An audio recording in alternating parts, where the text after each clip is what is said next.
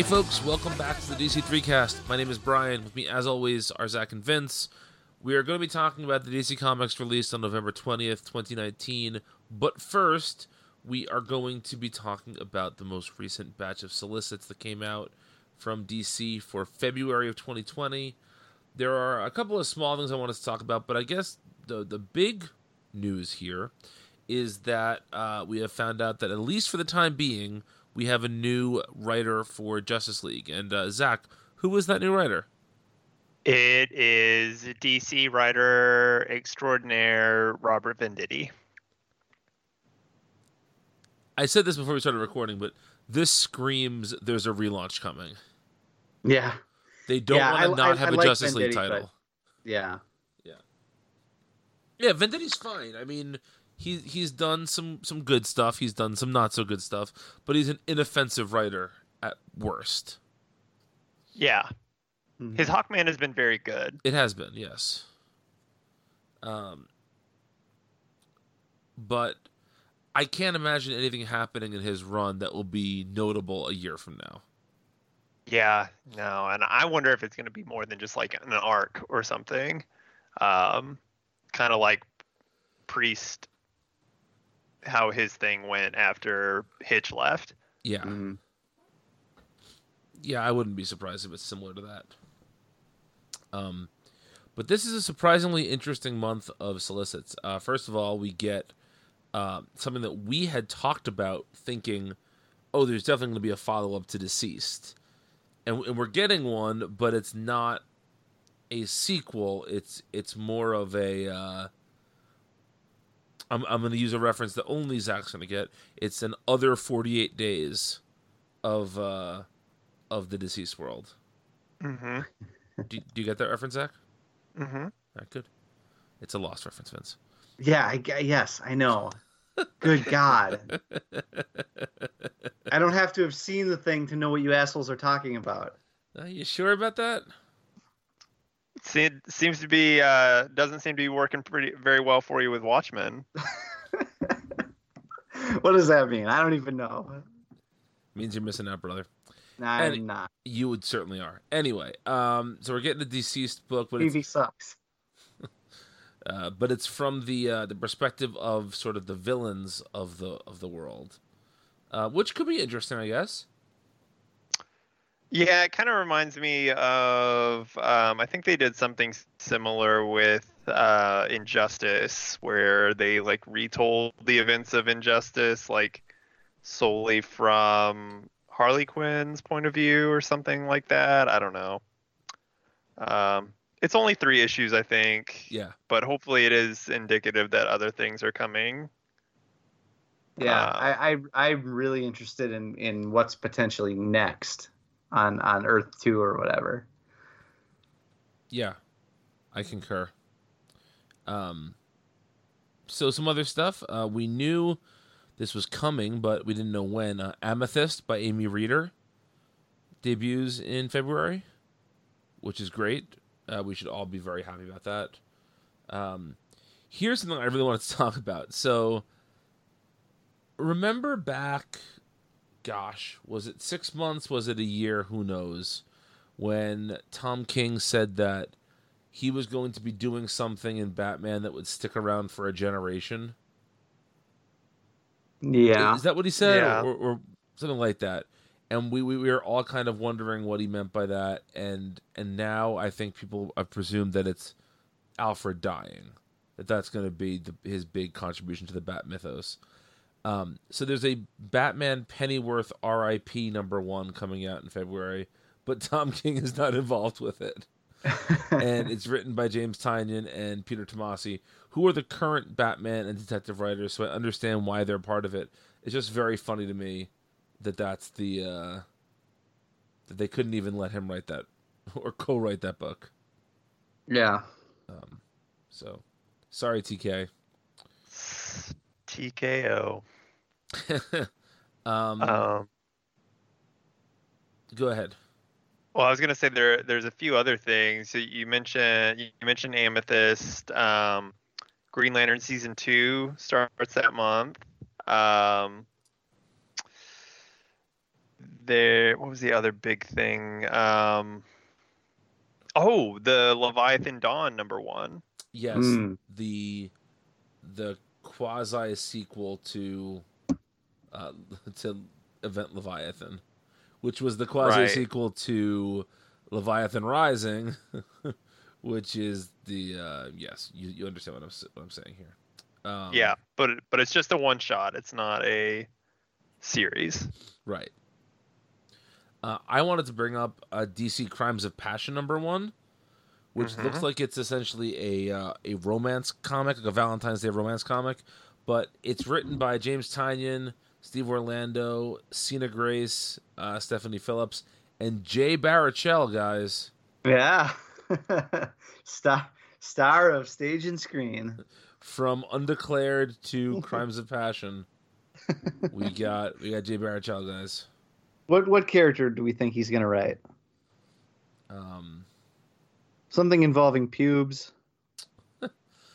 He's like a super Canadian. Who's a Canadian DC character he can write? That one character that Jeff Lemire created for his Justice League run. Oh yes. That Vince, is a deep I will cut. give you $1 if you can name that character without looking it up. Fuck, I can't. No one can. I don't think I can either, honestly. That's Lemire's trick. Her Solstice. Maple Leaf. Is that her name? Nope. No. Is it Solstice? No. Solstice was a Teen Titans character. Teen Titans. Yeah. Yeah, it was crap, what was it? Maple syrup. Yeah. Hang on. That has to be offensive to someone. I don't know. So this is Lemire's trick. Yeah, Poutine lass. Oh. Hang on. Now Strange Brew. Now it's just whoever can find it first. I'm waiting for you guys to. I'm looking it up because I don't know.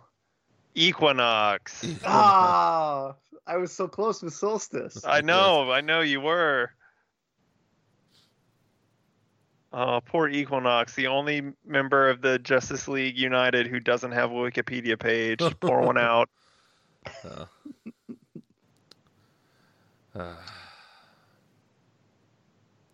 Anyway. Yeah, Crimes of Passion. It's interesting. We also get a book called Superman Villains #1, which is another one of these Superman gang books, written by Bendis, Fraction, Greg Rucka, and Jody Houser. Mm-hmm. I really enjoy the fact that they're doing more of these, but this happens 1 month after another book that's just like this. Yeah. And maybe they should have waited a little bit longer. Yeah. But you know what, guys? That's kind of, it's like halfway to the idea that we've had on this show about, maybe releasing less, monthly Batman comics or monthly Superman comics and doing these sort of mini anthologies. Yeah. It would be nice.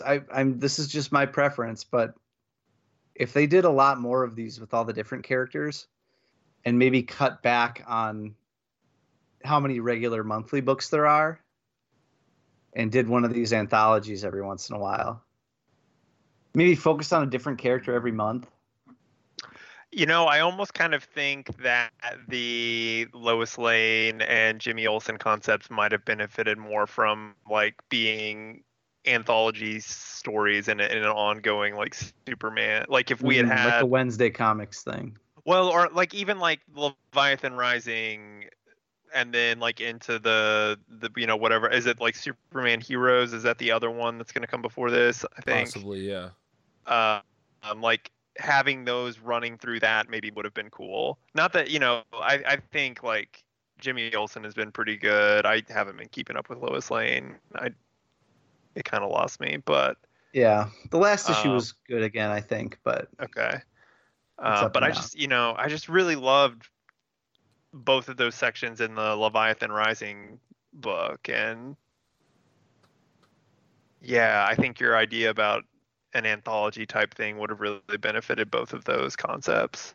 Yeah. This is just Salvatorian nitpicking here, but I think it's interesting that the 4 villains that they picked for the Superman villains issue are Lex Luthor, Mongol, Toyman, and the Joker.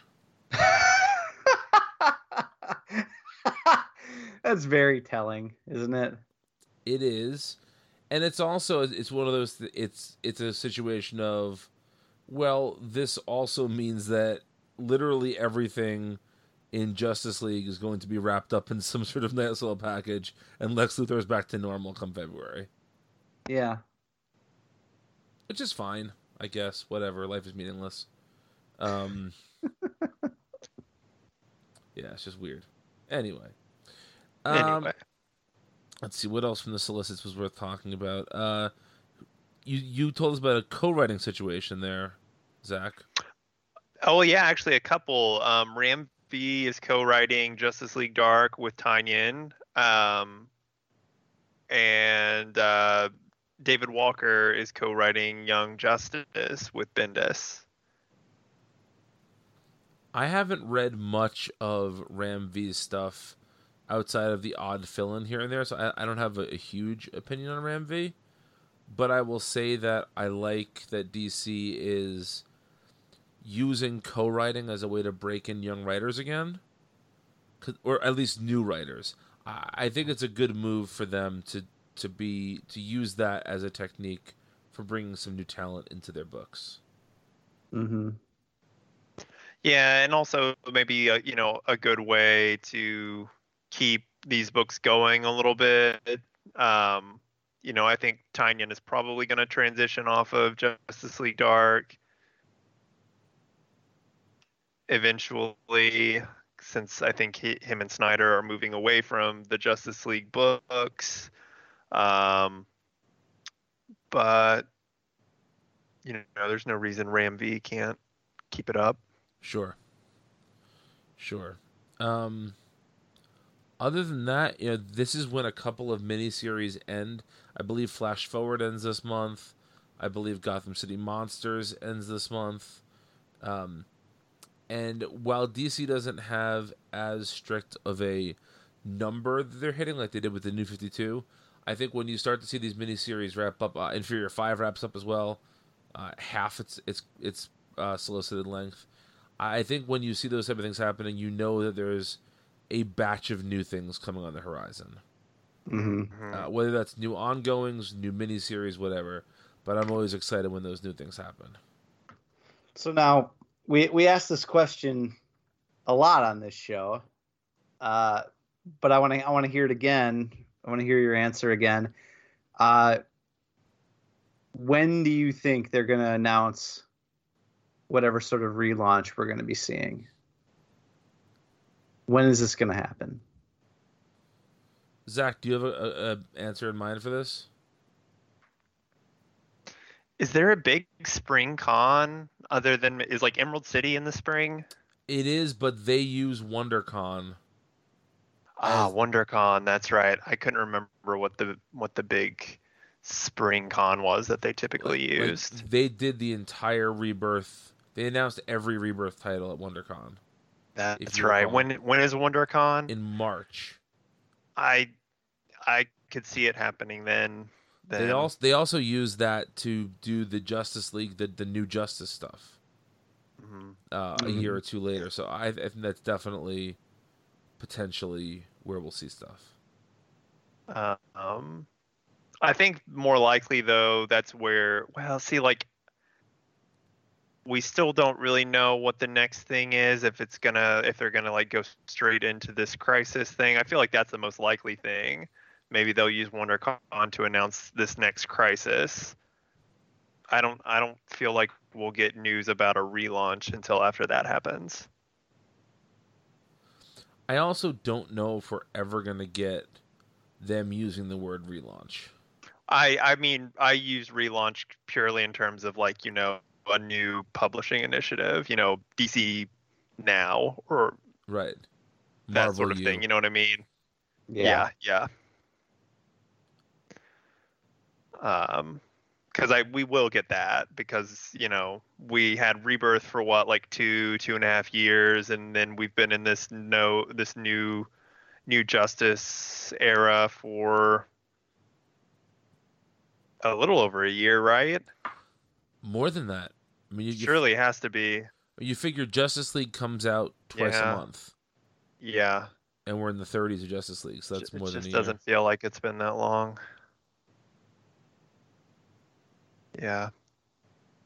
Guys, we have some breaking news here. Oh.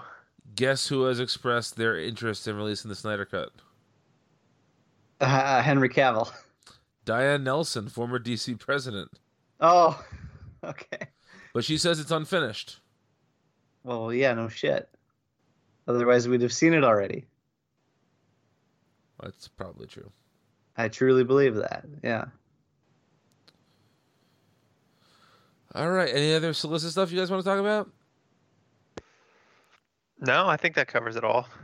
Okay. So we're going to do something a little bit different tonight. We're going to talk about, I think it's 3 books individually, and then we're going to take a sort of look at one corner of the DC universe. I'm actually very excited about us doing this. So, but let's start with the 3 books that we're going to be doing sort of individually. And the first one of those is He-Man and the Masters of the Multiverse, #1. This is written by Tim Seeley, illustrated by Dan Fraga, who was the first comics professional I ever met. He did a signing at MDM Comics in Bergenfield, New Jersey in, let's call it, 1993 for the first issue of Bloodstrike for Image Comics. And I had a Bloodstrike #1 and a Bloodstrike poster signed by Dan Fraga for a while. I couldn't find either when my mom was selling her house, but I did find the certificate of authenticity that went along with it. So, yeah. Anyway, let's just quickly recap. When was the last time you guys gave a shit about He-Man? Literally never in my life have I ever cared about He-Man. Oh! I've just, it's never been on my radar. So you never, watched reruns of the old cartoon? No, I didn't. Oh, man. Okay. All right. Well, for me, it was probably when I was, I don't know, 10 or something. I would watch the reruns on Cartoon Network. Uh-huh. And unless you count me owning a He-Man T-shirt as an adult, that is the last time I cared about him. I think the last time I cared about him was, let's call it 1988 or 89. Wow. Wow. When I was 6 or 7 years old. It's probably the last time I ever cared about him. So, and that's not really a bad thing. It's it was a character that I was introduced to via cartoons and action figures. I saw the film when it came out. Well, not when it came out. Years later on VHS or whatever. But just not my particular cup of tea. But I have to say, I kind of really like this comic. Yeah. Yeah. Zach, you go. It's I mean, it's fine. It's very in line with the kind of comics that DC is doing right now.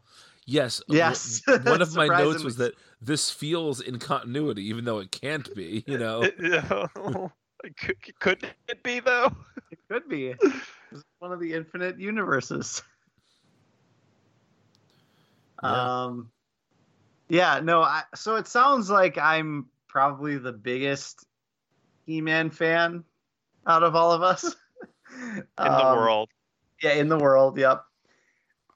Part of what fascinates me about He-Man has nothing to do with the story itself, but how many different iterations and how much lore there is, despite everybody kind of knows who He-Man is, whether it's through references or jokes or memes or whatever. But there is so much more to that is the tip of a gigantic iceberg when it comes to the lore behind He-Man. Uh-huh. Oh, please tell me about He-Man lore. Well, I will a little bit just by virtue of us talking about this comic, because this comic itself goes fairly deep. So the premise of the He-Man and the Masters of the Multiverse is that there's there's a dark He-Man, which the phrase dark He-Man, I feel like I spent the week just saying dark He-Man over and over to myself. Like David Letterman? Yeah, yes, absolutely. Paul, you hear about that dark He-Man? You see this, Paul? Man of Arms. Now I'm yeah, there you go. Now I'm blending my Jay Leno where he's like, you see this? You see this dark? You ever dark He-Man? Joey Buttafuoco. Judge Ito.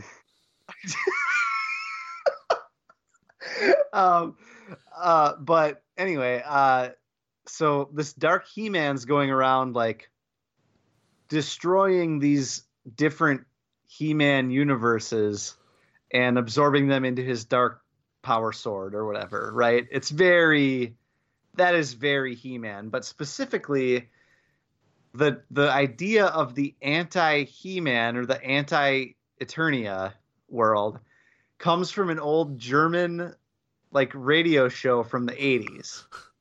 Das He-Man?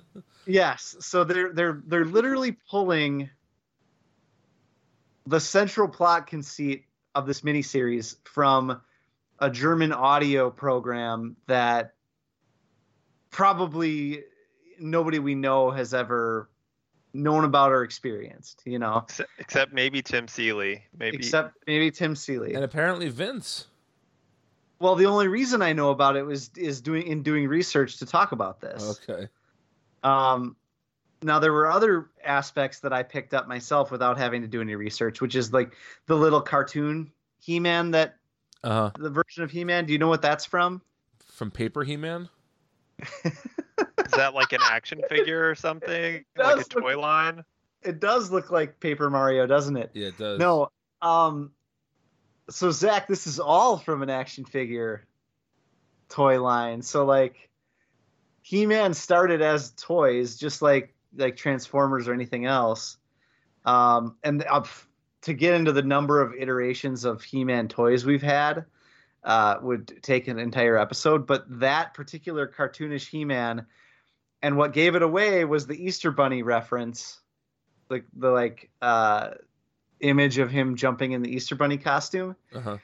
That is from the He-Man Tappers of Grayskull mobile app. Wow. It's like a tapping game, like one of those like time wasters. Then of course the other He-Man that joins the cartoonish He-Man is the Dolph Lundgren movie He-Man. And at the very end, just to round off the like set of references that we get here, the Starship Eternia is from the New Adventures of He-Man, when in the late 80s, I think, or maybe it was even early 90s, the creators of He-Man decided that, you know, like fantasy sword and sorcery stuff is out. It's all about sci-fi now. We have to make He-Man except sci-fi. So it was like He-Man in space. That's pretty cool. I actually just assumed that. So I kind of figured that like weird animated He-Man was from something. I didn't realize that the other He-Man was from the movie or from a movie. But I kind of just assumed that the spaceship He-Man thing was made for the comic. So that's a nice little bit of trivia. Yeah. Yeah, so it's really fun the way that like Seeley weaves all those ideas together, and doesn't take himself too seriously. Like it's a very joke. I mean, how could you if you include like the mobile game version of He-Man? Right, yeah. But like, you hate to read irreverent books like this that end up taking themselves way too seriously. Yeah. So reading a book like this that was just like pure fun, and the Dan Fraga art's very good, I think.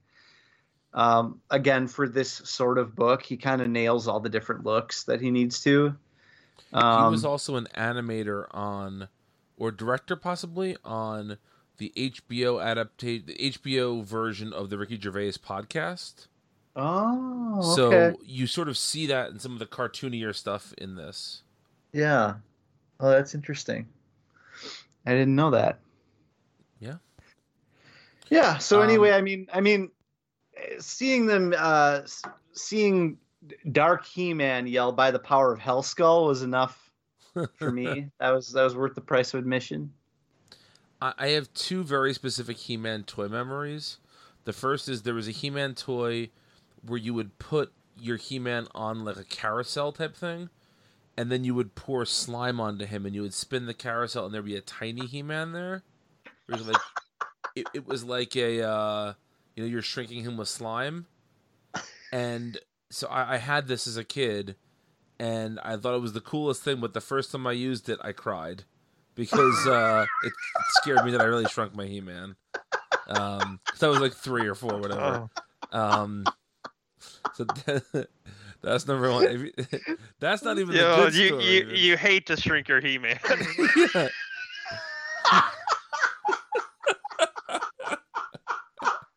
I was in the pool. Shrinkage! But the other one, which is a story, I don't remember when it happened, but I heard about it for years afterwards, was that there was a He-Man create your own character contest where you would have to, like, you could send in a name and a design of your He-Man character.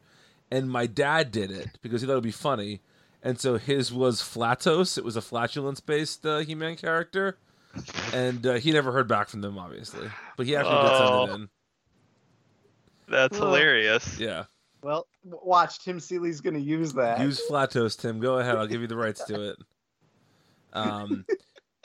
But what I found so charming about this was actually like a lot of what I loved about the He-Man toys was that I think the He-Man toys were some of the earliest toys that I can recall where there was already alternate versions of things.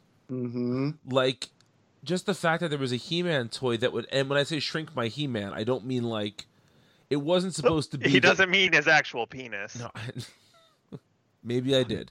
No, what I mean is like it was supposed to imply that like there was an evil spell put on. Basically, the He-Man could lose. It was a toy predicated on the idea that a bad guy could capture He-Man and like fuck him up. And I feel like for 80s kids toys, that was extremely rare. You didn't have anything that could suggest any sort of ambiguity or like different versions of something happening. And so to me, He-Man has always been a character that is a little bit more flexible and malleable because of those alternate toys that we got.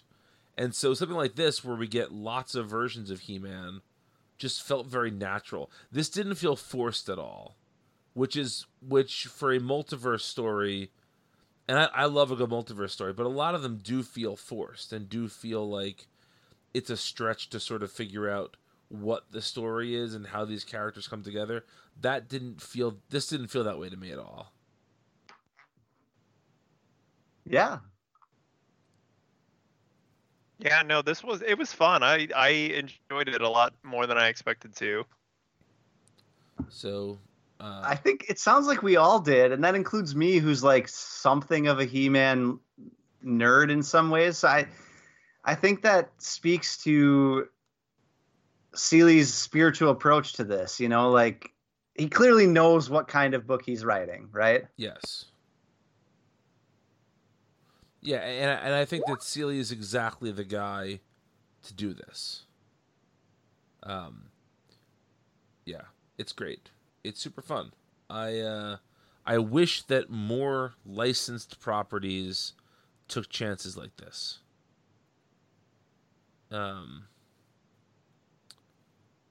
Vince, what did you just send us in our group chat? No, nothing. Okay. Talk about it later. Okay, sounds good. I'm putting a pin here to remind us. Okay, sounds good to me. Well, let's talk about our next title then, which is Justice League. What number is this? Is this 36? Okay. This one is, of course, written by Scott Snyder and James Tynion IV. This is the... I guess there's 3 more issues of the series? Before Snyder is off of it? Yeah, I think the last issue is going to be more kind of like an epilogue. So like 2 more issues of Justice Doom War. Yeah. This one is illustrated mainly by Francis Manipul, but we get somebody else. Who else illustrated this? I forgot to write that down in my notes. Howard Porter. Howard Porter, did yes. The kind of the last 10 pages, I think. Yeah. 8 or 10. Yeah. So we're going to talk about the Infected books a little later on, but this Year of the Villain storyline is starting to get to a place where it feels like, how can I say this? I am really worried that Snyder and Tynion have painted themselves into a corner here. What makes you say that?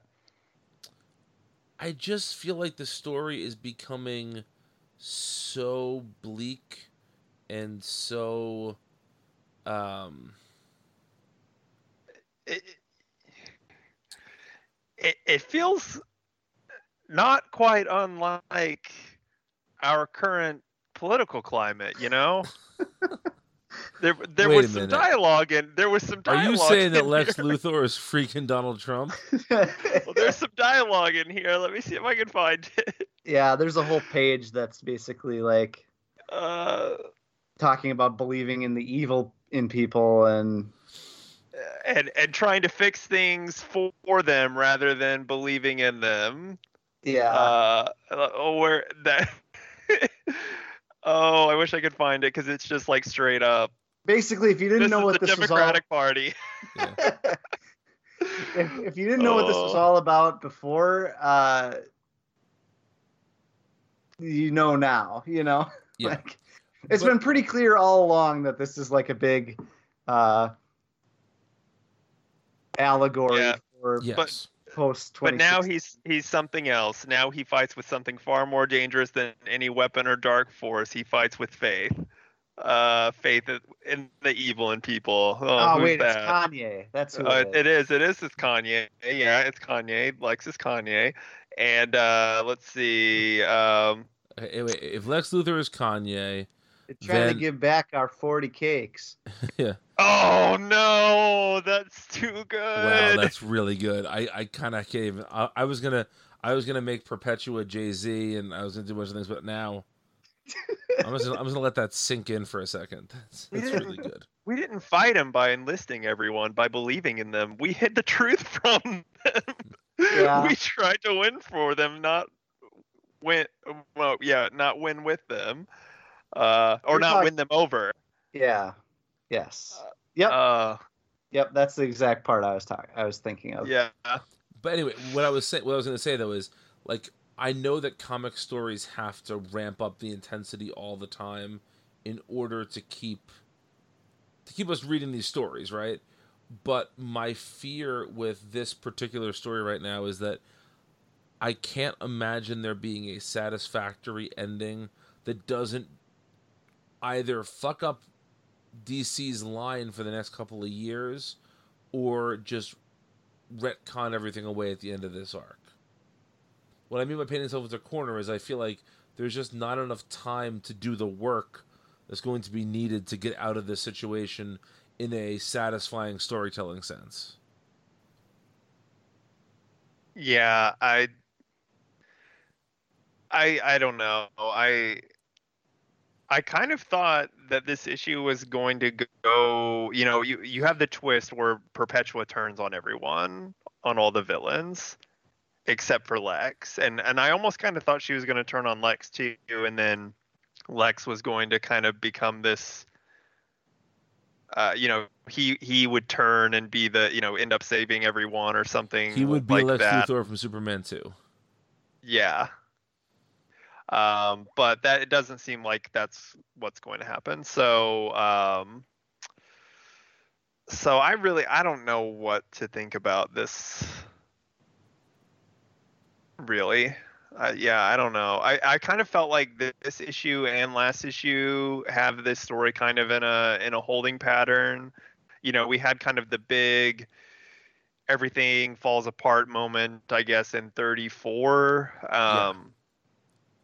And that's kind of my point here, is that I feel Yeah. like if they didn't waste 2 issues, maybe you could have gotten someplace. But I just feel like you're at this point, you have 40 pages to resolve essentially the end of the universe.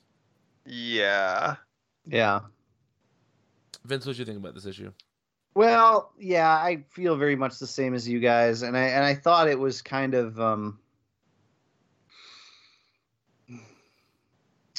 filler is maybe not the right word, but now this arc is feeling stretched out in a way that it wasn't prior to this. Hang on. Yeah. Thought I had a sneeze there. You can edit that out, Brian. Nope. I know. I know you won't. You know what I mean, though? Like, up to this point, every issue gave us either some new bit of information or some additional team that was showing up to help, or some challenge that they had to face.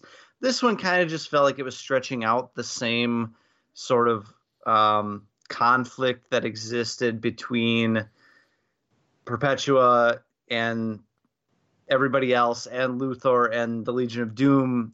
Kind of the mini conflict where, like, are they going to be able to get along and pull this all off in the end, you know, in the way that they've envisioned it.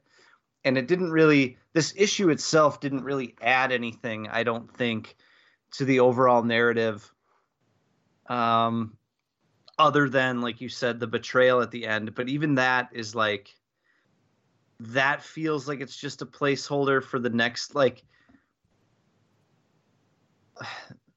that's just a little twist in the overall plan that hasn't really changed for Perpetua. I don't think, you know. Mm-hmm. I think we kind of have expected that from her all along.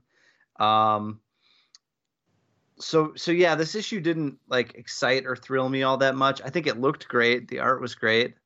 Manipul's always good on this book. Porter's always a welcome sort of like spot fill in.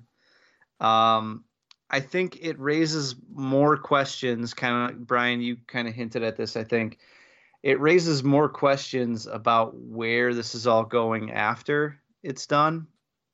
Because when we talked about the solicits earlier in the show, you mentioned that, Lex is seemingly back to normal, et cetera, et cetera.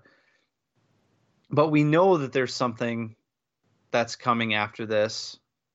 We assume it's a crisis. We assume it's the thing that Snyder's talking about working on with Capullo. We assume that it in some way still involves like the dark multiverse, if not Perpetua herself. And so I'm wondering if this overall narrative is really even going to come to a conclusion in this book. You know? Yeah, I almost kind of think it's not, just because that's what DC just did with Event Leviathan. Yeah. Yeah. And I'll furthermore I'll say, do you guys think that if they're doing what would it be, 30th anniversary of Crisis? No, 35th. 35th.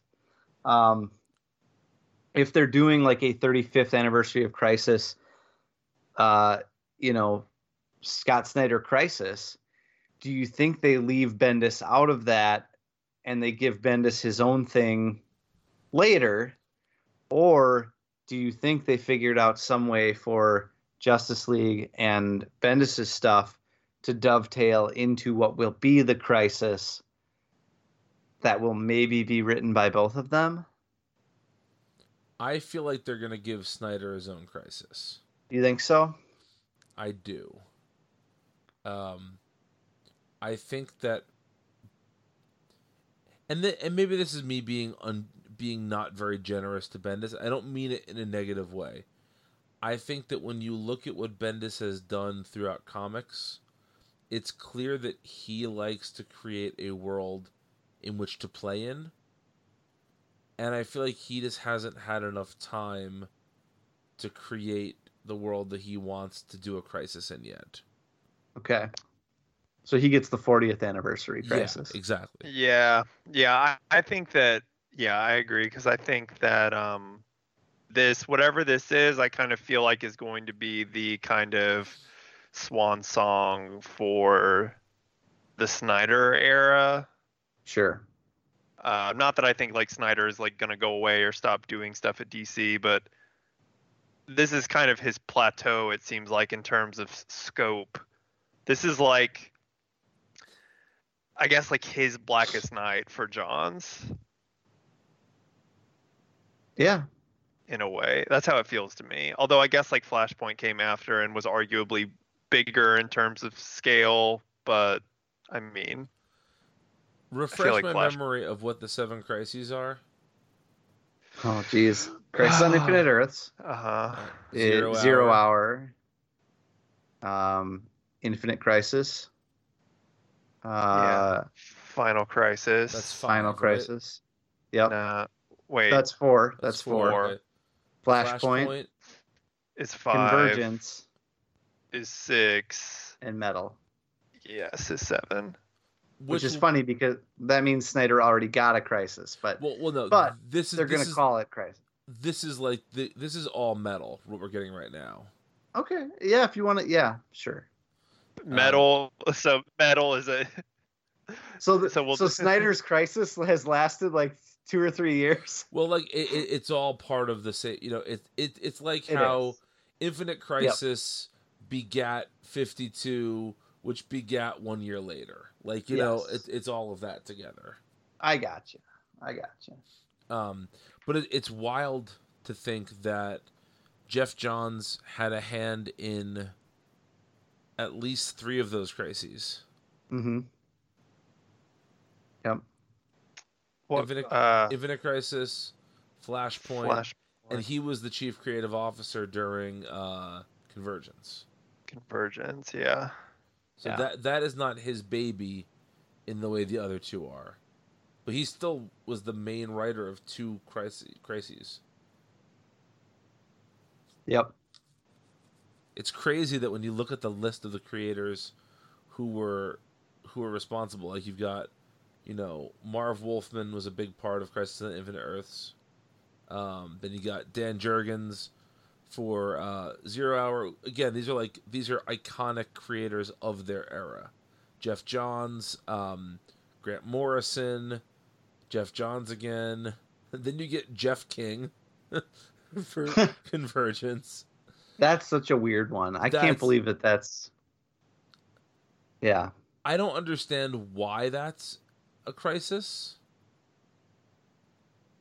Like what? Well, because it changed the scope of everything that came after. Like it itself did not feel all that monumental, but it essentially reestablished the kind of everything counts, right? I guess so. The only thing I'll say that really came from that is Jonathan Kent. Yeah. Yeah. But there was some stuff set up in that last issue where they were like, okay, everything that's happened, you know, even if it's not going to be in our comics going forward, everything that's happened or something like that. Uh-huh. It kind of reopened the door to the multiverse in a way. It was more indicative of like a tonal shift for DC as a publishing line. It was like the like hard right turn away from what the New 52 had been. Yeah, in fact, it did end the New 52 branding, didn't it? Like it did. Everything that came out after no longer had that banner on it. Yeah. It was almost like a soft slide into DC Rebirth. Yeah, it was. It's very weird. Anyway, anything else to say about Justice League? No, I don't think so. No, yeah. I am not wishing the Robert Venditti era to get here fast, but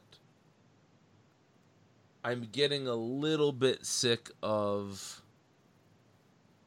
Like I feel like every Snyder adjacent comic right now has ramped up the stakes so high that it's getting to be hard to take anything seriously.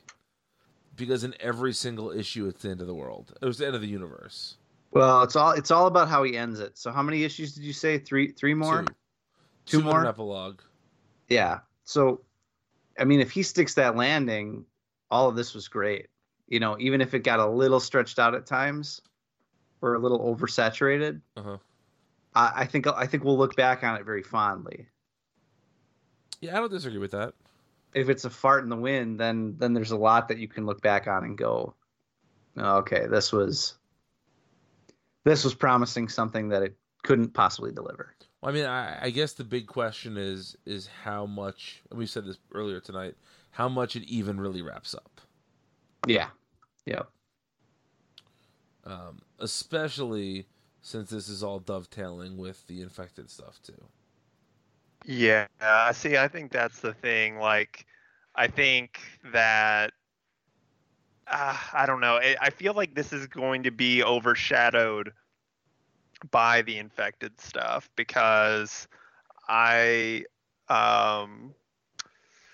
feel like that is kind of the focus right now, and especially with I feel like the end of Justice Doom War or whatever is already being overshadowed by this Year of the Villain Hell Arisen thing. So, oh God, I keep forgetting about that. Yeah, don't forget, like that's coming out, you know, the same day that the end of Justice Doom War, the same day that it ends. So that's where the story is going, and I think that is being billed as like a Apex Lex versus the Batman Who Laughs, right? Versus the Batman Who Laughs thing. So damn, the moment we've all been waiting for. Yeah, I mean, so like that's already it's kind of weird that we have this big storyline brewing in Justice League that's already going to be eclipsed by something that feels smaller to me. You know, Perpetua is this like big cosmic whatever thing, and the Batman Who Laughs is just the Batman Who Laughs, but that's clearly the bigger thing, apparently. Yeah, it's going to be really interesting to see how all these disparate parts come together in this crisis event eventually. Because this is all a part of it, and I think you're going to see a little bit, believe it or not, of like the Bendis stuff and also some of the Tom King Batman stuff. Because Snyder loves to connect all these dots. What part of that do you think will come in? I think Bane and or the Gothams are going to come into this. I don't know. I don't know about that. We'll see. We'll see. I'll put a $5 on it. All right. I won't. All right. Well, let's talk about our last of the books for the break, which is The Question, The Deaths of Vic Stone. Vic Stone? I did that on purpose. I think it's funny that there are so many characters in DC that have very similar names but are totally different characters, like Vic Stone and Vic Sage. That's very funny to me. Victor Zsasz. Yeah, exactly. Zsasz, which we'll talk about that later. Yeah, lots of Vic. Which is Vic Sage's real name. You know. Oh, it is? Yeah. Yes. Oh, I didn't know that. That makes something in this issue make more sense to me then. Yes. His real name is Charles Victor Zsasz. Okay. Yeah, Charles Vic. Yeah, yep. That's right. Don't look it up. That's right.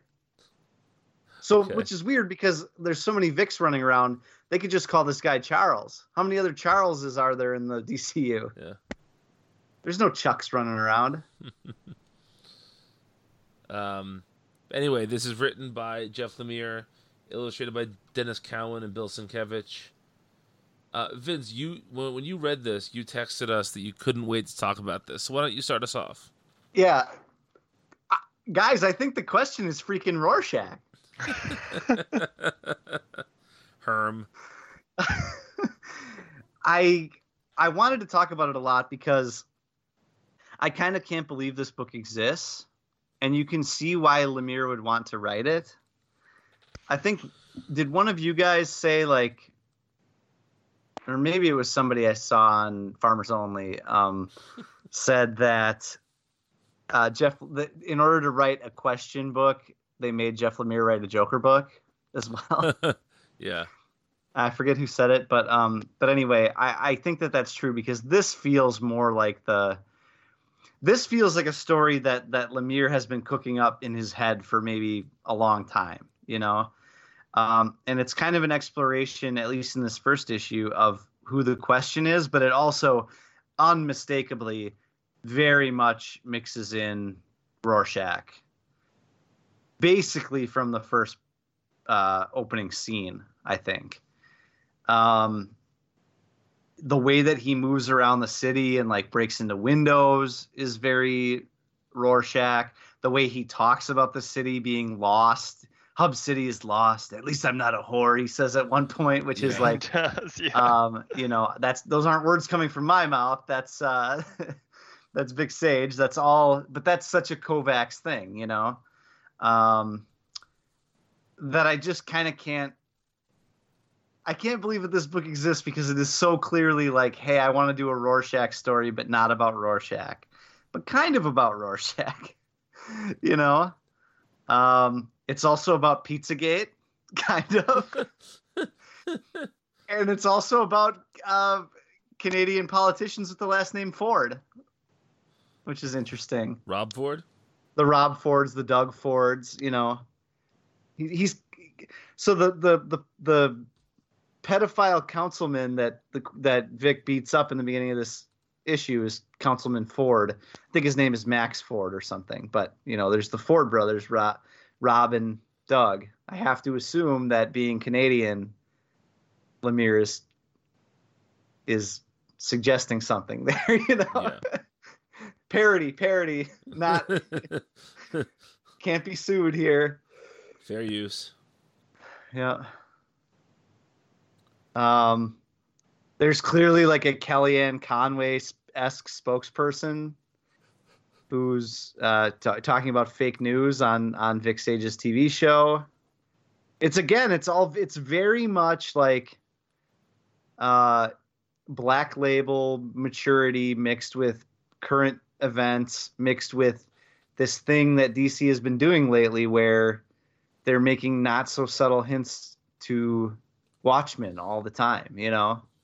I mean, the one difference here, and I know that you know this, but I just feel like we need to say this, is that Watchmen was supposed to be a Charlton's character's book. The Question is a Charlton character, etc., etc.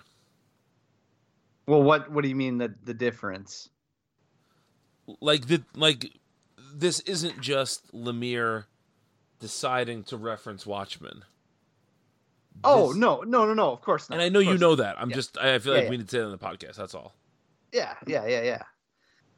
Yeah, absolutely. It's not like he looked at it and said, "Oh, you know, the Question is kind of looks like Rorschach," you know, like Exactly. it's not like he didn't know the backstory behind the character and everything. And he's deliberately making those connections because that is such an accepted version of this character, even though it's not the same character, right? Right. Yes. But yeah, I really like. I'm talking about it as if it's just a really weird comic that I can't believe exists, which is true. But I also really liked it. Somebody else talk. Zach, go ahead. I liked it a lot. I think that it's actually I may be forgetting something, but I think it's maybe the best Black Label book so far. Yeah, I think so. I really like Last Night on Earth, but even that feels kind of different. I don't know. It's not as good as this. Yeah. Also note that the Hill House books are technically Black Label. Are they really? God, I'm never going to be able to. You're right. That's true. Well, and also technically, Young Animal is Young Animal now. But I guess I'm thinking in the traditional original sense of Black Label,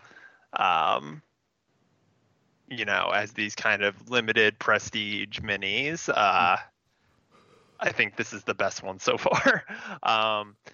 And yeah, it is kind of funny how it is this like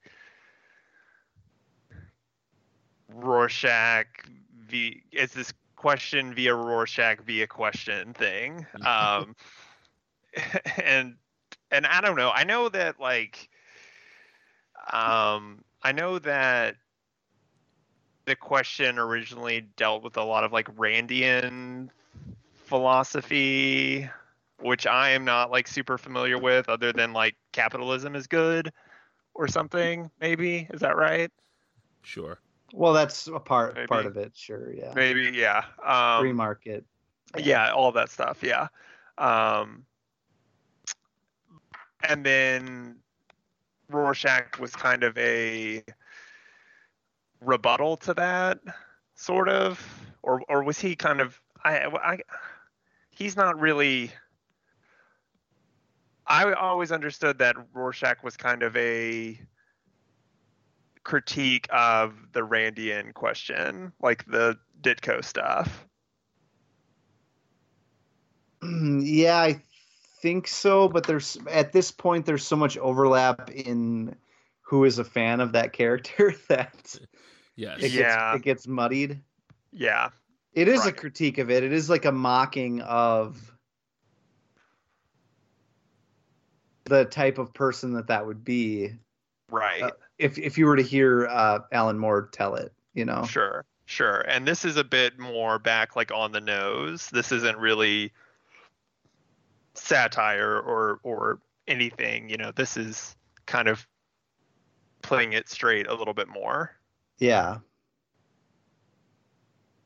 I really liked it though. I liked it. I feel like it was okay until the point where I think about halfway through you get the three separate timeline thing. Not really timelines, but the three different events running concurrently. Yes. Yeah. The cop shooting the cop shooting that you see. The stuff at the mayor's office. Yeah, and the stuff with stuff. Vic specifically. Yeah. That was all really interesting, and that's also when it got really visually interesting as well. I love that, the images of like the horses. The Dennis Cohen and Bill Sienkiewicz or Sienkiewicz art is bonkers in this, and I love that it's a perfect fit. It looks so good. Yeah, those like weird impressionistic images of like mutilated horses and stuff. That's so like artsy and weird to just interject in these panels. Yes. Very cool. Yeah, I like this book. It is impossible to read this and not think about Rorschach, as we've said. But I also think that that's not fair to the question as a character. To just, I mean, it's sort of. But then that's on Lemire then, because. Yes, but I was gonna say it's sort of like only knowing Michael Jackson through Eat It, right? Like it's a weird, it's like a weird looking glass. So you mean like when I was 7? Yes, or when I was 7. Yeah, exactly. But just like it's just sort of this weird thing where you're not quite doing the original character justice, but the popular version is so omnipresent that you can't distance yourself from it. And so Lemire steers into that instead of trying to be like, no, the question is so different. He's telling a question story that you have to know Rorschach to really understand. But if you lean too much on Rorschach, I think you miss a lot of what's good about this character. So it's a very tough line that he's walking. I think the art sells the book because Cowan and Sienkiewicz are just, absolute masters at what they do. And so the book just looks so gorgeous. And I think that Lemire does a nice job of doing some very particular question stuff and giving some like interesting, I don't want to say backstory to it, but like, there's this sort of mist that is always around when the question's there. and he like gives reason for that in this book. And I always like stuff like that. I always like when writers try and give a little bit of context to their characters without it turning into just like an information dump, you know. And overall, I think that the general story he's telling is a compelling one. We talked before about how Justice League kind of felt perfect for this political moment, and I feel like parts of this book feel very relevant to our political moment as well. But what I like about Lemire's superhero stuff, I know that calling the question of superheroes may be a bit too much here, but what I love about his superhero stuff is that he's not afraid to, as I said before, steer into cliches when they work, and he's not afraid to sort of go big with some of these ideas. Like the idea of the question making like a literal chart out of string in his apartment is like the biggest cliche of all time, but it totally works here, you know. And I like that Lemire is going for this in every way. He's bringing in Rorschach. He's bringing in stuff from the questions past. He's bringing in everything to tell this unique story. And I'm very glad about that. Yeah, well said. You know what I really thought? Well, you go. Ahead, no, I was just going to say, Zach. Did you have anything else you wanted to say before I drop this little nugget right at the end of this before we move on? Sure. The one thing I was going to say is I really thought we were going to get a New 52 Trinity question reveal in this. We still might. There are the deaths of this multiple deaths here. You're right. It could happen. Speaking of the New 52, thanks for the segue here. I didn't even know. Do you guys know what the New 52 connection? It's kind of oddball at the end of this issue is. I don't know. No, I don't. So Vic Sage goes to see Richard Dragon, right? Mm-hmm. Now, the Richard Dragon like training Vic Sage in martial arts or whatever thing goes before the New 52. I think I'm fairly certain. But Jeff Lemire specifically wrote Richard Dragon in the Lemire Sorrentino Green Arrow New 52 run. So this was like a weird, like I got this like bell ringing in my head when I saw him show up, and I'm like, why is this character, why is this happening? And then I thought, well, didn't Lemire? I could picture the Sorrentino version of this character. So just a little nugget there. That's a good nugget. Thanks. I like that he puts him on like a mushroom vision quest. Yeah. He drugs Vic up real good. That is definitely a dank nug to leave this discussion on. Thanks. So let's take a break, and we'll be back in just a minute with our blitzkrieg through the infected. Hello, everybody. My name is Mike. And I'm Greg. And together we are Robots from Tomorrow, a twice-weekly podcast appearing at multiversitycomics.com. Each week, we take some time to check out books hitting shelves on Wednesday that are worth your attention. And each month, we dissect the previous catalog. We also have long-form discussions about books we've enjoyed, like Dan Clow's Ghost World and Jack Kirby and Mike Royer's Commanding. And if that's not enough, we also do creator interviews. Some of the talks you'll find in our archives feature Mike Mignola, Leila Del Duca, Sean Martinborough, Emma Beebe, and Greg Rucka. So that's a lot of content for everybody. Please subscribe to Robots from Tomorrow in iTunes or Stitcher so you never miss a thing. Robots from Tomorrow has hours of comic-focused entertainment week in and week out. And now, back to your show. And we are back. After the show last week, we decided we wanted to do sort of just spin through the infected books, the tie-ins, and just kind of get a sense for where that storyline is, because it's now really starting to take root, where we're seeing the Secret Six characters, and we're starting to get a better sense of what the long game is for all of this. So let's. Where should we start, Vincey? Well, do you want to start with the Hawkman thing from last week? Sure. So we didn't talk about Hawkman last week, but I think all of us read it, correct? Mm-hmm. Yeah. And so the interesting thing about Hawkman, which was Hawkman number, I believe it's 18, correct? 16, 18? Nah, I'm not sure at this point. Come on, Comixology, why are you being so slow here? I think 18 sounds right. 18, it is was- 18, yes. Yeah. So we get this story where Carter Hall's, one of his prior lives was on Earth 3.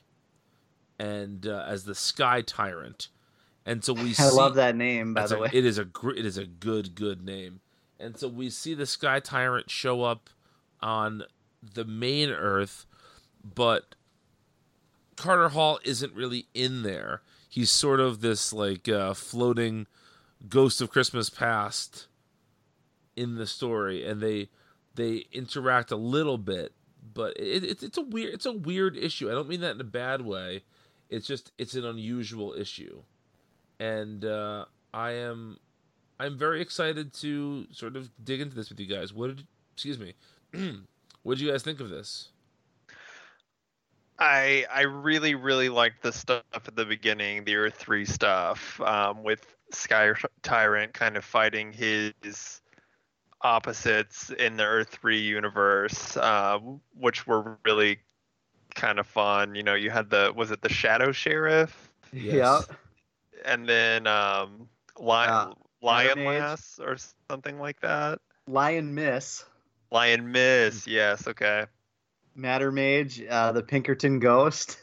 Yeah. I really like that one. Yeah. Yeah. That stuff was fun. I really enjoyed that part of the issue. I think the present day stuff wasn't quite as compelling, but it did kind of warm me to the issue a little bit more.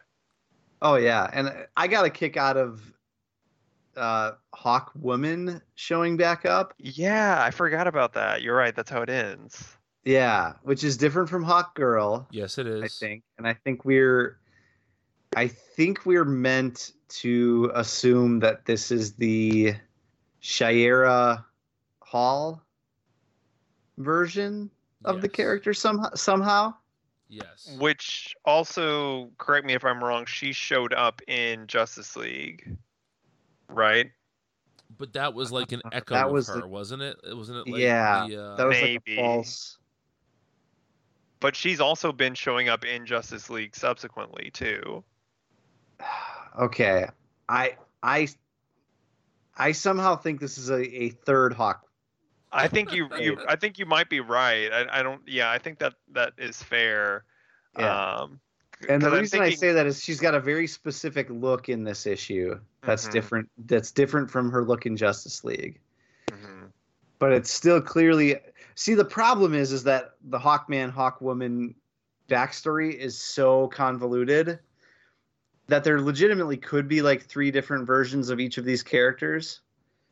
And every time we think DC is going to do the work to kind of streamline it and make it all make sense, they do something like this, which I'm not complaining about. I think it's fine. But all of a sudden we're having this conversation. Okay, now which Hawkwoman is this? When we thought the original idea was that it was going to be kind of all tied up in one bow, right? See, That's I no longer thought the case. when I first saw this Hawkwoman, I kind of thought it was the one from Hawkworld, Mm-hmm. like the mid-90s Hawkman stuff. Sure. But all these costumes are so similar, and it's it's so hard to tell with Hawkman stuff. So I don't know. I did enjoy this issue though. I thought it was very good, and I like that it's still an infected Secret Six story, but it's not diverting from the overall thesis of the Hawkman book, which is the past lives. Mm-hmm. Yeah, and it does put like an interesting wrinkle on the infected aspect. It's not just like, oh, Carter's evil now. It's that he has become infected, and that's allowed this past life from Earth 3 to kind of become the dominant personality, Yeah. which is interesting. Yeah, it's good. Mm-hmm. All right, well, let's talk about the Yeah. books from this week then. Yeah. So it's kind of whatever order we go in with this, we're gonna start overlapping at some point. Is there a Yeah, I place- kind of feel like maybe it's best to start with either Batman, Superman, or Blue Beetle. Let's do the Blue Beetle one because that's the least connected one. This Right. is the Infected Scarab #1, written by Dennis Hopeless and illustrated by Freddie Williams II. So my problem with this issue is sort of similar to my problem with the Infected King Shazam issue, which is that we're getting, quote, evil versions of these characters, but I feel like there's not a lot of thought put into what an evil Blue Beetle would look like. It's just generic evil superhero. Yeah. He's a bug boy. He's a bug. Yeah. It's Jaime behaving badly. Yeah. Yeah. Yes. Yeah, pretty much. That's it. I'm Yeah, almost which happy is to kind of move which on. is kind of like right. It's kind of like the Billy Batson thing all over again. Yes, exactly. Whereas I feel like in other books we're going to talk about tonight, there's more than just that. Mm-hmm. Um, Yeah. And I don't know if this is fair to put the blame on Dennis Hopeless. Is this Dennis Hopeless? I feel like I'm saying it. It's not. No, It yeah. is. No, It is is. Dennis Hopeless. Okay. He's going by Dennis Hopeless Hallam now. Yeah. For some reason. I believe Hallam is his given last name. Right. I just don't know why he decided to start going by it. Yeah. I don't know.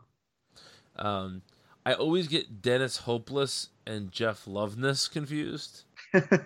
So I wanted to make sure I was speaking of the right person. But I don't think this is necessarily on Dennis Hopeless. I think it's just we've done so little with Jaime lately that no matter what you do here, it would feel somewhat forced. But especially when you don't dig into anything of his real personality. Like both he and Billy, especially because they're so young, they just come off like petulant brats in these issues. Yeah. I really don't have much more to say. Yeah, I don't really either. Especially because, well, no, I guess not. I'm a little fuzzy because I'll admit I read issues 3 and 4 of Batman Superman to prepare for this because I hadn't read the third issue, and now they're kind of both running together for me. But I do think that I think issue 3 was the one that introduced the Scarab concept, correct? Yes. That was where he first showed up. Okay. So should we get to Batman Superman then, or go to Supergirl first? I think we should talk about.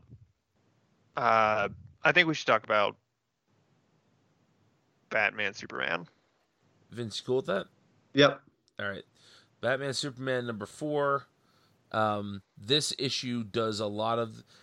We basically get scenes in this issue that are also found in Supergirl. Which is something I want to talk about eventually. Okay. But Anyway, this issue is written by Joshua Williamson, and is this still Marquez? mm-hmm. It is. Yeah. I'm kind of surprised he's 4 issues in and hasn't missed an issue yet. Yeah, I wonder if maybe this was a little bit ahead. I wonder if maybe they were working on this for a bit. Yeah, maybe. But anyway, this takes place in the Fortress of Solitude, and there's some good Superman, Batman, Fortress of Solitude chat that happens in this issue. But I wanted to talk specifically about the characterization of Donna Troy in this issue. I thought this was the first time one of these infected characters really felt like the person underneath the infection poking through a little bit. I think her being pissed off about Wally and Dick and Roy felt really natural and felt really smart for something that, Bruce even says at one point in this, it's like, everyone is becoming what they really feel like inside. Mm-hmm. And she really reflects that, I think, the best of all these characters.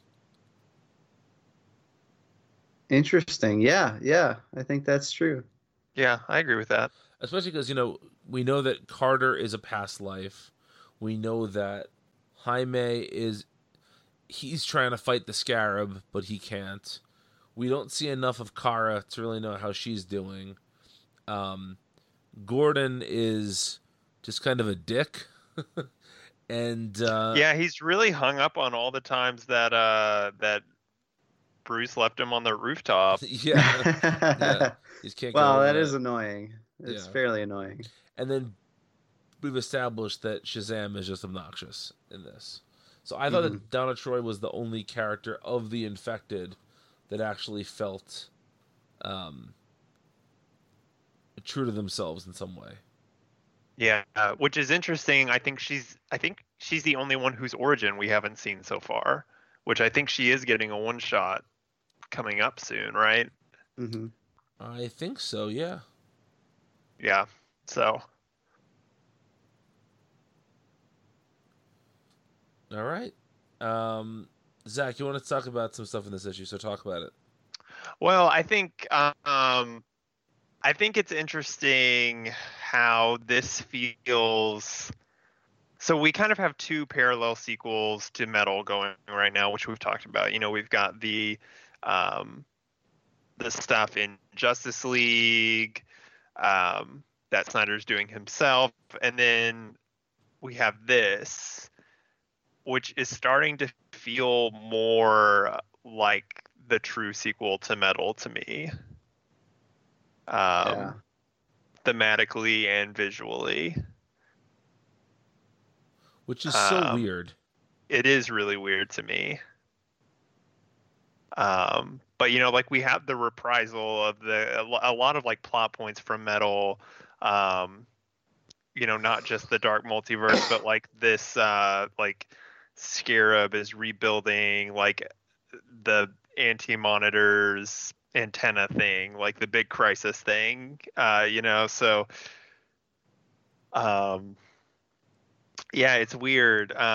This is something I wanted to talk about, but we didn't talk about during Justice League. Another similarity. So in this week's Justice League, he Perpetua unlocks the seventh energy, the seventh dark energy, and uses it to do something, but I still don't think we know what it is. We still don't know what the seventh energy thing is. And it's now the power of friendship. It is the power of evil friendship, though. The power of frenemies.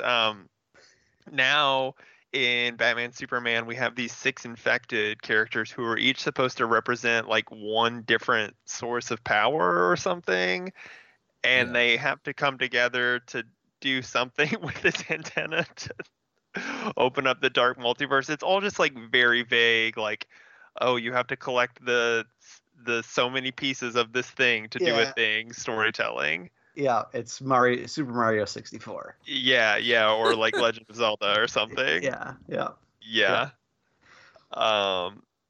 And which is, it's not great, but I weirdly kind of enjoyed this issue.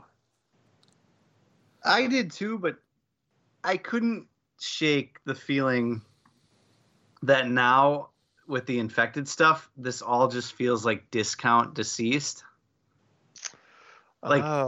Seeing these characters running around and getting gradually, it's doing that thing that Blackest Night did and Deceased did, where all of a sudden a character will turn around and give a shocked look, and then in the next panel it will be, okay, this character is infected. You know what I mean? Yeah. You know what I'm saying? I feel like that's happened so many times in this storyline, and it's what we were just seeing in Deceased, where like part of the fun of Deceased was which 3 or 4 characters are we going to see infected in this issue. You know, I feel like it's just doing the same trick over again, and I don't think it's quite as good as Deceased at this point. The art's better, if you're asking me, but Yeah, the art is incredibly good, I think. But yeah, it's also, it's really weird. It's a weird amalgamation of things. It's weird that they're calling themselves the Secret Six, Yes. yeah. which is it's just like illogical. It doesn't make any sense from a story standpoint. It's just like, oh, the Secret Six is a DC concept that people like. Yep. We got to use the name for something. Yeah. Yeah, I'll say that this issue was a lot of fun, and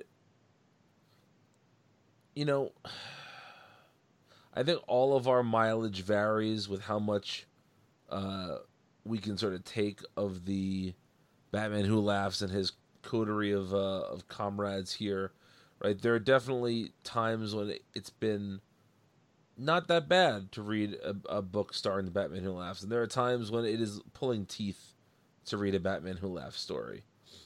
And I just hope that, and knowing Williamson a little bit, I know that he plans this stuff out so far in advance, and he really does try to have the most like comprehensive plan going into these things. I just don't want it to become the book about the Batman Who Laughs. Yeah. Yeah, which really I don't mean, want that. do you mean just like right now or moving forward too? I mean, I understand why it's happening right now, but I hope that this isn't the totality of the book. Pardon the DC pun of totality. But, Of Batman Superman, you mean? Yeah. yes, yeah.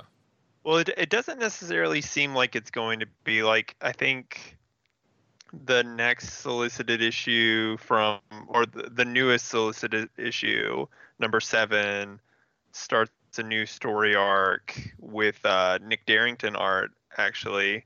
And it has to do with General Zod and Ra's al Ghul, so that's kind of cool. That is cool. And that makes me feel better about things too. Yeah. I kind of feel like, and it's something I did want to say actually. So this brings me back around to this point. Is I think it's really interesting how much this kind of feels like a mini event series. We got the Batman Who Laughs mini series that set this up.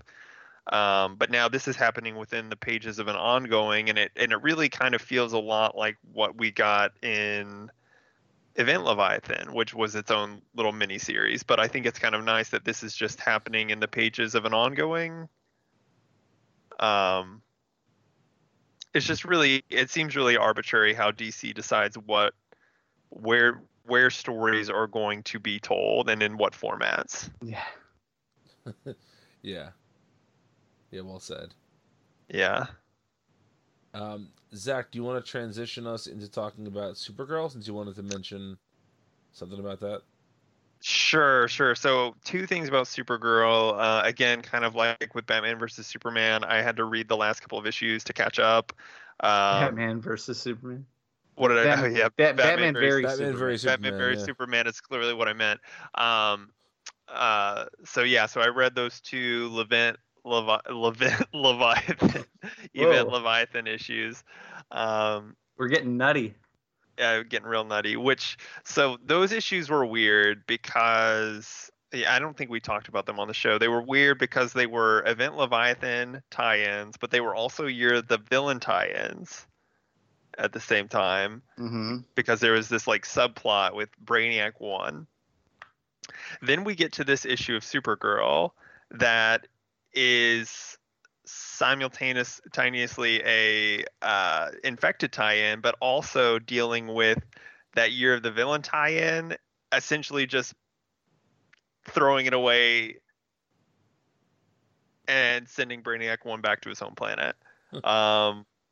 Which I thought was really, really weird that they had been building up this subplot with Brainiac 1 and for it to literally kind of just be brushed away by the infected stuff. I mean, Yeah. part of that is that this is, I believe, the last issue written by Mark Andreyko. Maybe. Before Jody Houser takes over. I think you're right.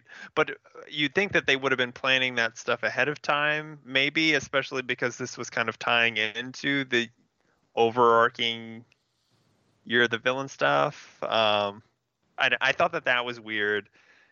But then I also wanted to talk about how this is the second issue of Supergirl that we've had in a few months that has certain events from a issue that it's tying into replayed verbatim in the same week that it comes out. Yeah, right? Exactly. Yeah, the last one was Superman number 13, I think. Yeah. And Supergirl 33. Yeah, I hate when they do that. It's weird. I don't think it's good.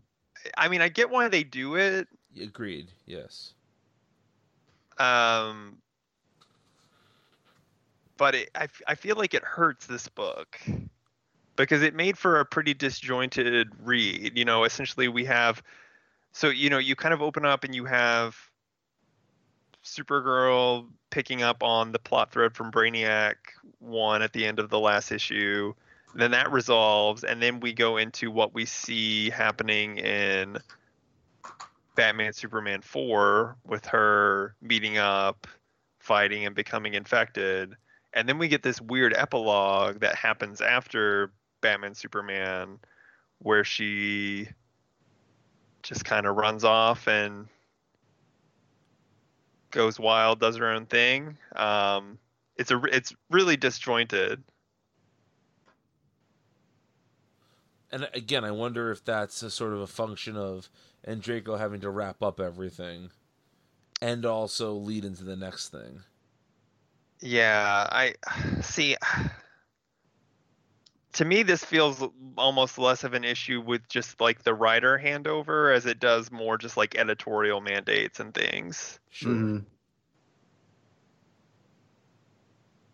Yeah, but I don't know. What did you guys think about this issue? Well, I just really don't like when they do that thing where so much of, I think we talked about it when the Superman and Supergirl issue happened. I like when a pair of books that tie in closely to one another maybe share like a big scene or two, but just like one panel or page. This was like several pages repeated verbatim with different art, and that just feels like such a I don't get why they do it, because so many other issues so many other comics handle same scenarios in different, more effective ways. You know, there are lots of other issues that will just use a editor's box to say, hey, go check out this issue to see it, or they'll use exposition, a little bit of exposition or a short flashback or something. But to just recreate several pages with the exact same dialogue and similar art drawn by a different person is just such a weird editorial strategy to me. I don't like it. It doesn't. I'm not saying it's like morally repugnant. I'm not going to go that far. But it feels weird when I'm reading it. I'm reading it and I'm saying, like, what is going on? Like, who decided this? I mean, I understand why this happens. I mean, why? Why is it any different than another comic referencing something that happened in a different issue? How is it any different from like Deathstroke referencing things that happened in Teen Titans? Because people are probably reading Supergirl who aren't reading Batman Superman. The same is true about the same is true about like Teen Titans and Deathstroke. I guess this is also showing like the exact same set of events, not just like referencing them. Yeah, Well, sure, but why does it have to? Well, Who decided that it has to? Because I think that this isn't a traditional crossover where you presume everybody's reading the same stuff. I'm not saying it's a good idea. I understand the thought process behind it. You know what is weird is that there's not, whoever is writing this dialogue is not being credited in both books. There's not like a special thanks to Josh Williamson and Supergirl or to Draco in Batman Superman. So yeah, that's part of it. That's kind of weird. You don't know who wrote what. It's weird. Yeah. I just think there's other ways to handle. I think there's always other ways. I don't disagree with you. I'm just saying I can understand why they were doing it. Yeah. Anyway, what do we think about this whole infected thing right now? I think it's interesting how we are kind of like in peak crossover mode again, or not necessarily just like crossover, but where like everything is connected more so than I think since like pre-Flashpoint. Mm-hmm. Yep. Or at least, Rebirth. Rebirth had a little bit of that.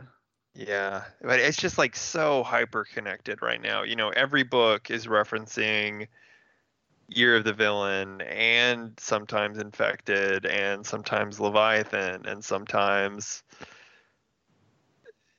maybe something else that I'm not remembering, but it's just like there's so many different running threads that are interconnected now. It feels like it's been a really long time since we've had something that overarching and intentional. Yeah. Yeah, I don't disagree with that.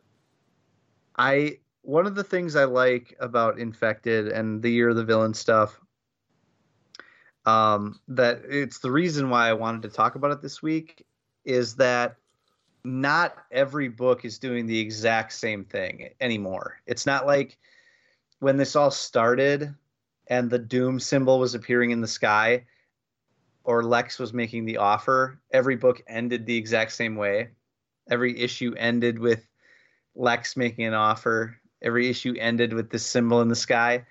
Once we got past that, it's been interesting to see how different writers, different artists approach similar events under the banner of Year of the Villain, but in different ways. Like I feel like the way that Teen Titans, which is not a book that we're talking about this week, but it came out, the way that it's approaching the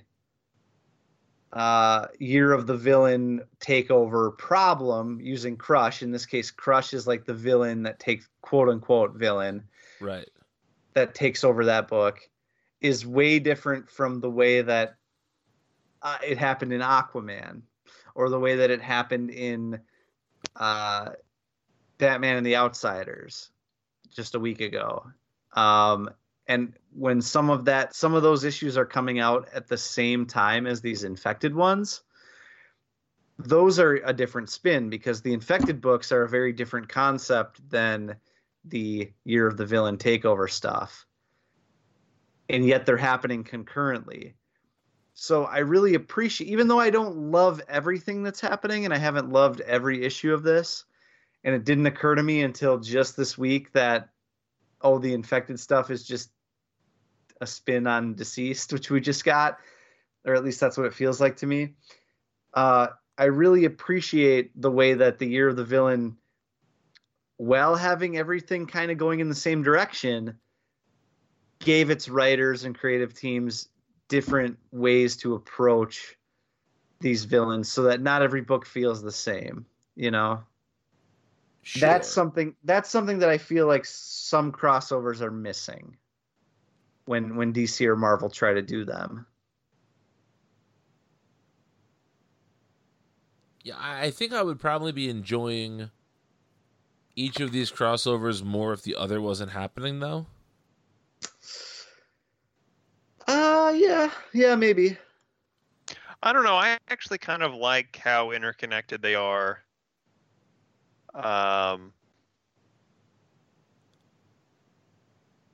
think I mean, maybe it's just like I am kind of a sucker for continuity and junk, so I think that's actually maybe the most appealing aspect of all of it to me, is just the way that it interconnects. Interesting. Sure. All right. Anything else to add? I feel like we're exhausted by this Infected conversation. Yeah. Yeah. All right. Well, let's call it a night then. Thank you for listening, folks. We appreciate it. We'll be back in a week with what, Vince? What's coming up for us? We got action. We got Basket Full of Heads. Very excited about that. Batgirl, Batman Beyond, Batwoman Beyond, even. Even. Oh, I got to talk about Even. Keep talking. Hang on. Okay, all right. Batman Creature of the Night, that's not real, right? That's gotten even further pushed back. I heard that was 2020 now. I have no idea. We'll see, I guess. We'll see what shows up in the box. Batman very Ra's al Ghul. Books of Magic, Detective Comics, Flash, Freedom Fighters, the first proper issue of John Constantine Hellblazer, Justice League Dark, Last God, Martian Manhunter, Red Hood Outlaw, Shazam, Supergirl Annual, Tales from the Dark Multiverse, Infinite Crisis, and Terrifics. Oh, man. Around the Day Out. So in Batman Superman this week, Supergirl says to Batman, sorry about the pain in the butt thing, Batman. And Batman says, I've been called worse. Today even. Now I'm just picturing all of Batman's dialogue done as Snagglepuss. Yeah. All right, if Snagglepuss is Batman, then anyway, until criminals are a superstitious lot, cowardly even. You can find me and Zach on Twitter. I'm at Brian Needs an App. And I'm at Walker Fox. If you need to find Vince, he is offending lots of people on farmersonly.com. Oh, Brian. That does it for us for this week. Thanks for listening, folks.